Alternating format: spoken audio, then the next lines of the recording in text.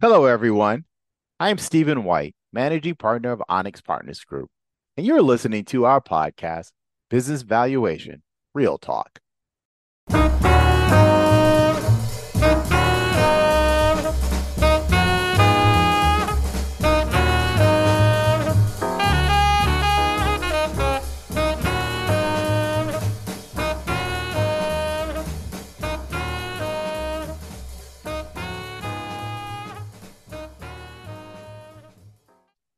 In the world of business, the idea of understanding the value of a company is really crucial.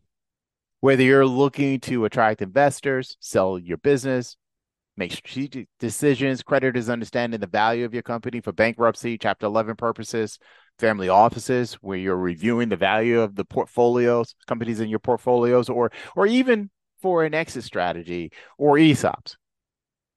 Whenever you're looking at your company and you're trying to understand the value of it, there is a word, or rather a valuation term, that is often used and thrown around quite frequently in determining the value of a business. And that term is multiple. Knowing how to use valuation multiples, in fact, it can be a game changer. But you see, in our field, we get a kick out of how that term is multiples is thrown around by others outside of our industry. In fact, here's one that makes me smile. And those that are in the valuation industry, they've heard this before. Private companies sell between 2x and 10x EBITDA, with the majority of the transactions in 4x to 6x range. And you begin to sit there and say, what universe? Because the company I'm working on right now, there is no way that their EBITDA multiple is that, because they're looking at it of all companies. They're being very general, which brings me to today's episode. When it comes to multiples, 2 plus 2 doesn't always equal 4. You see, valuation multiples provide a simple yet effective way to assess the worth of a business. And this is done by comparing it to similar companies within your overall market. But using valuation multiples is not just about plugging in the numbers and getting a result. It requires things like strategic approach that considers various factors and leverages them to maximize that overall value of your business. In fact, multiples, if we take a step back, multiples can be a useful tool for valuation because we use them. I think every valuation firm out there uses some form of multiples, but in some situations, they can wind up missing or even distorting the real picture. Now, not for today, but coming soon, we will have an episode where we'll explore the art of using valuation multiples and how a business owner or a board can use them to strategically drive growth, make informed decisions, and ultimately achieve their financial goals. But for this episode, let's talk about some of the pitfalls that happen when the term multiples is tossed around. So, as a point of reference, I think it's important for us to understand that one of the commonly used methods for a company valuation is through the application of multiples. As I shared, we use multiples all the time. Multiples are a ratio that compare a company's financial metrics, such as earnings or revenue, to its enterprise or its market value. Now, multiples are a cornerstone, if you would say, of the financial analysis, and they are often used in M&A, or mergers and acquisition, I should say. And the reason why is because in M&A, they use it to value target companies as part of a bidding process. Now, many of you perhaps have heard of price to earnings ratio from finance school. And that's used when you're referring to publicly quoted companies' share prices. But in private company sales, the multiple that is used most often is a multiple that's referred to as the EBITDA multiple. Now, EBITDA is an acronym. It's a valuation jargon that we use. And what it stands for is earnings before interest, taxes, depreciation, and amortization. And the reason why it's pretty much a more popular multiple that is used or commonly used is because it's considered to be the most closest approximation to what a company can generate in ongoing, and hear me carefully, ongoing cash flows. A number of you probably are used to hearing me say, you grow your revenue line, you grow your business, you grow your multiple, but ultimately you grow your cash flow. That's the key. You want to grow your cash flow. And that's what you utilize the EBITDA for to come up with that approximation as far as what your company can do is generating your overall cash flow. So if we go back to M&A, what does that do? It offers a business, offers that people are making for a particular business will often phrase as a multiple, right? So for an example, at 8 times multiple value of business at twice of a 4 times multiple. And so it's basically not hard to understand that along with improving your EBITDA, increasing your multiple have dramatic impact on your valuation of your business. And like I said, I think it's important for us to dedicate an episode just on how you can increase your EBITDA. But for today, again, let's focus on just those pitfalls because managers, as well as financial practitioners, should always think twice about the multiples that you are using because multiples are used properly and the correct peer groups are selected. When you use them properly and you select the right peer groups, I should say, they can provide a quick estimation. It serves as a reality check against a traditional DCF or let me rephrase that, a discounted cash flow model. But investments or financial decisions should never, and I know you shouldn't say it, never, but they should never be made based primarily, let alone solely, on just utilizing that particular multiple. Because in some cases, multiples can be particularly misleading. And for this episode, I want to walk you through 4 situations where multiples can provide an incomplete or a distorted picture. The first one is when you look at shocks that take place in the marketplace. So when there's a shock that takes place in the marketplace, or better yet, if the markets or the economies, right, they're calm and steady and they hold that position over time, it's easy to compare multiples because each 12 or 24-month earnings forecast is essentially a prediction of the company's earnings over a very long horizon. But during short periods where there's a lot of volatility, there's shocks in the market, there's change in the current 12-month forward multiples can lead to a bad or inaccurate results. So that short term, what it does is it tells an investor, it tells the managers, it tells the board of directors, or anyone else has something to do with that particular company, it tells them little about what cash flows will be after that broad turbulence period has passed. So likewise, like any other future comparisons between how a company performed during a crisis and how it consistently earnings appeared after a crisis can be wildly inapt. And just based on that, I'm pretty sure a number of you started thinking COVID-19, right? So let's go back to 2020, where market reactions during that initial phase of the pandemic provided as a case point. So if you consider what those multiples were, and let's just use an industry in the biotech industry, right? It's a biotech company. Months leading up to the pandemic, the company's forward EBITDA expectations were essentially negative in that particular space. So when the worldwide health crisis became evident, that company shifted toward developing vaccines. We were all excited about the vaccines. Investors applauded it. Governments were on television. They were all talking about it. And essentially, it was sending that company's 2-year enterprise value multiple to over 33 times their EBITDA. Now, over the following months, however, analysts basically caught up and adjusted their forecast because the company's enterprise value over EBITDA multiple fell and then flattened out to where it fell between 4 to 7 times the consensus earnings. The question is, why did something like that happen? It happened because the pandemic's economic effects, of course, were not just limited to just single companies. So when the vaccine came out and everything settled, visualize this with other companies as well because it affects the entire it sometimes it doesn't affect just single companies, it affects the entire industry. And the example I want to give to you is in the airlines. So airlines earnings declined significantly, and as a result earnings multiples for all major airlines expanded.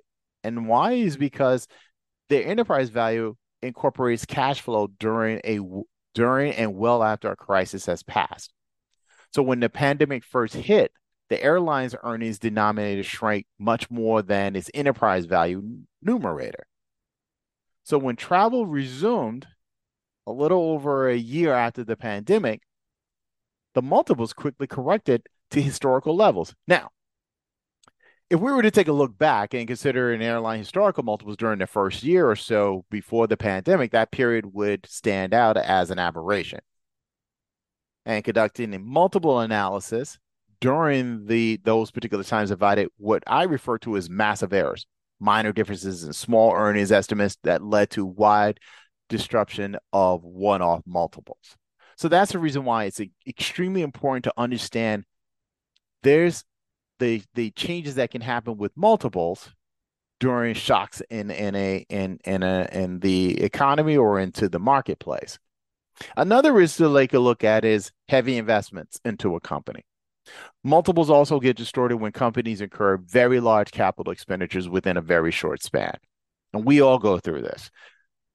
And if you think about it, it kind of sounds counterintuitive since capital expenditures are not explicitly included in a typical multiple. However, consider the following example. Let's take two companies, Company A and Company B. Okay. Let's say Company A is a manufacturing company and it just completed a major technology upgrade. But then you have your competitor out there, Company B, which we've identified. They'll also begin investing tomorrow and continue investing over the next 2 years for that exact same technology.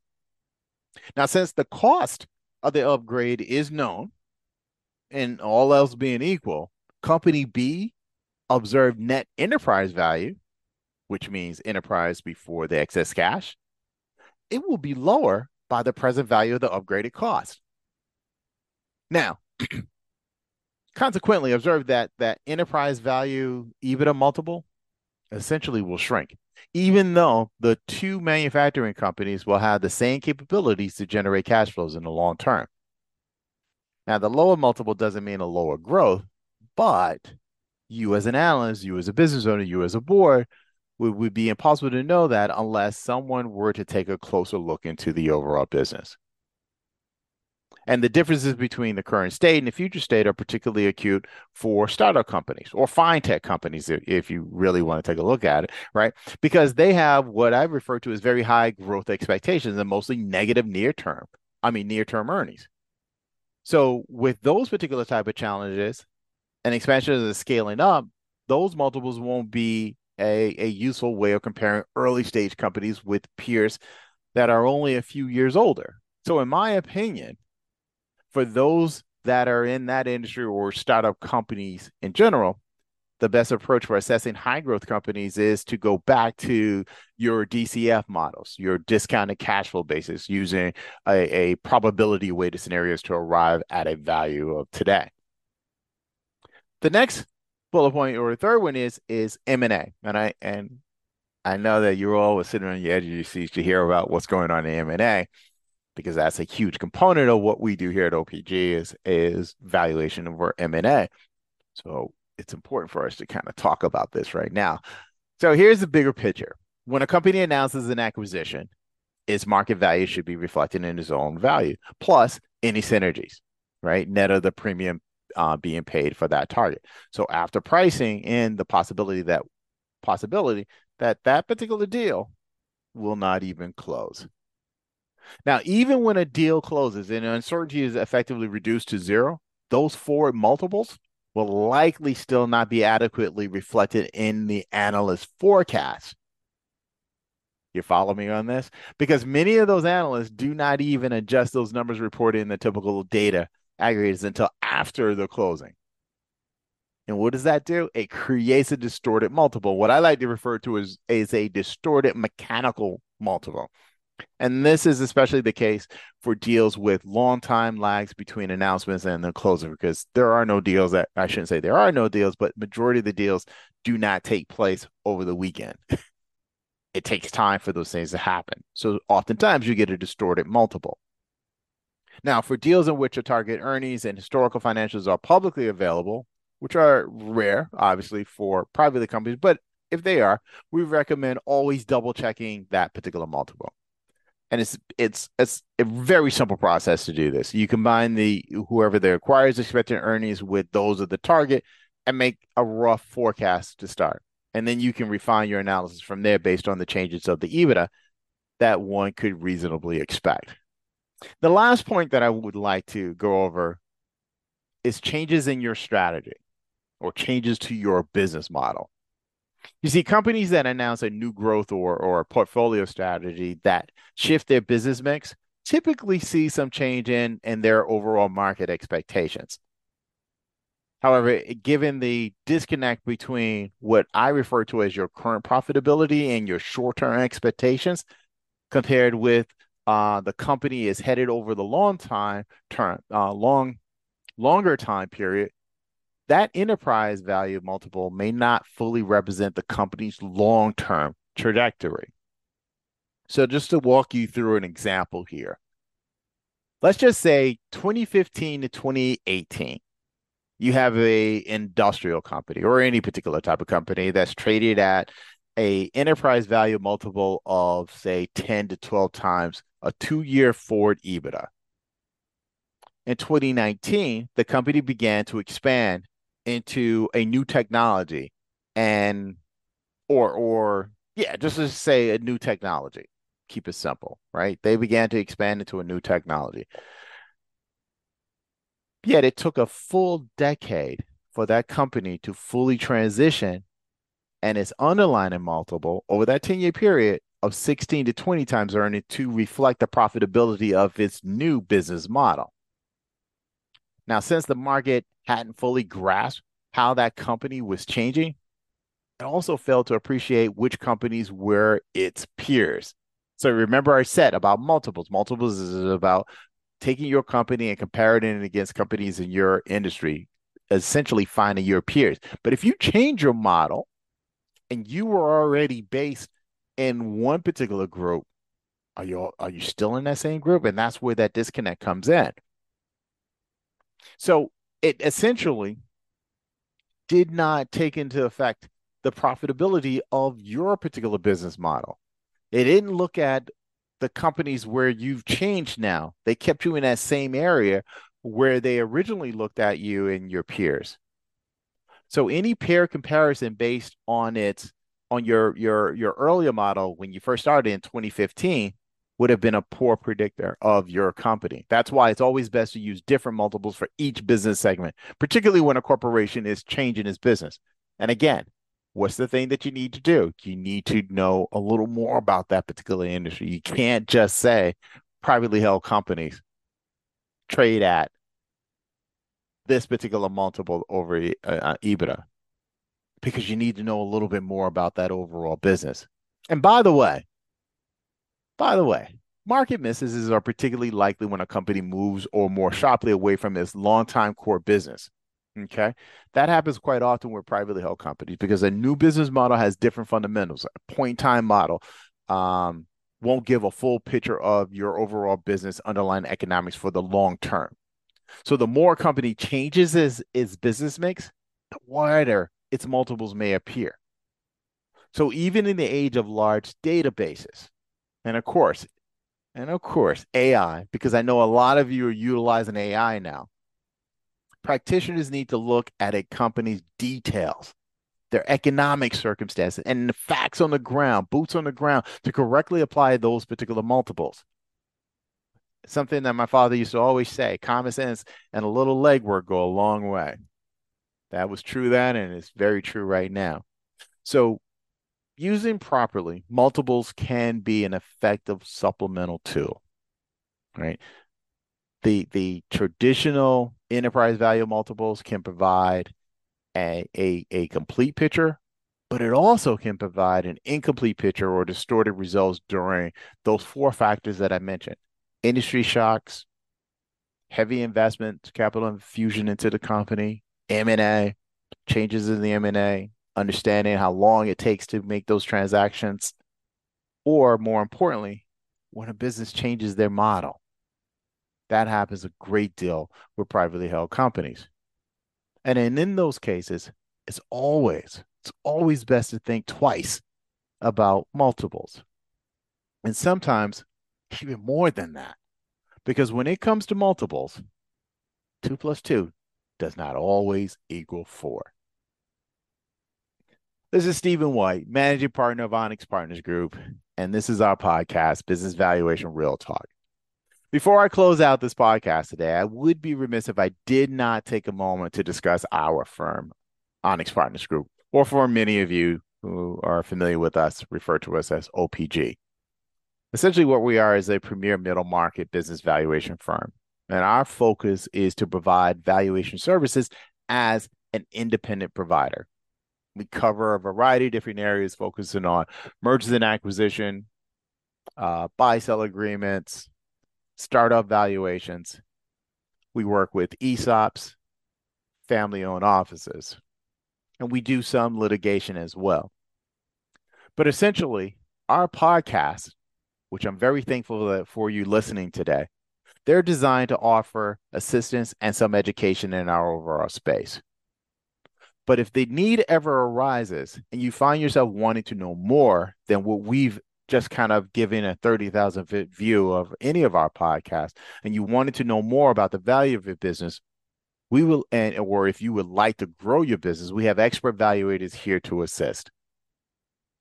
So essentially, what we're asking is, if you like what you're hearing, pass it on, share it with a friend, and spread the word about our podcast, Business Valuation Real Talk. Now, in closing, thank you all for your attention today.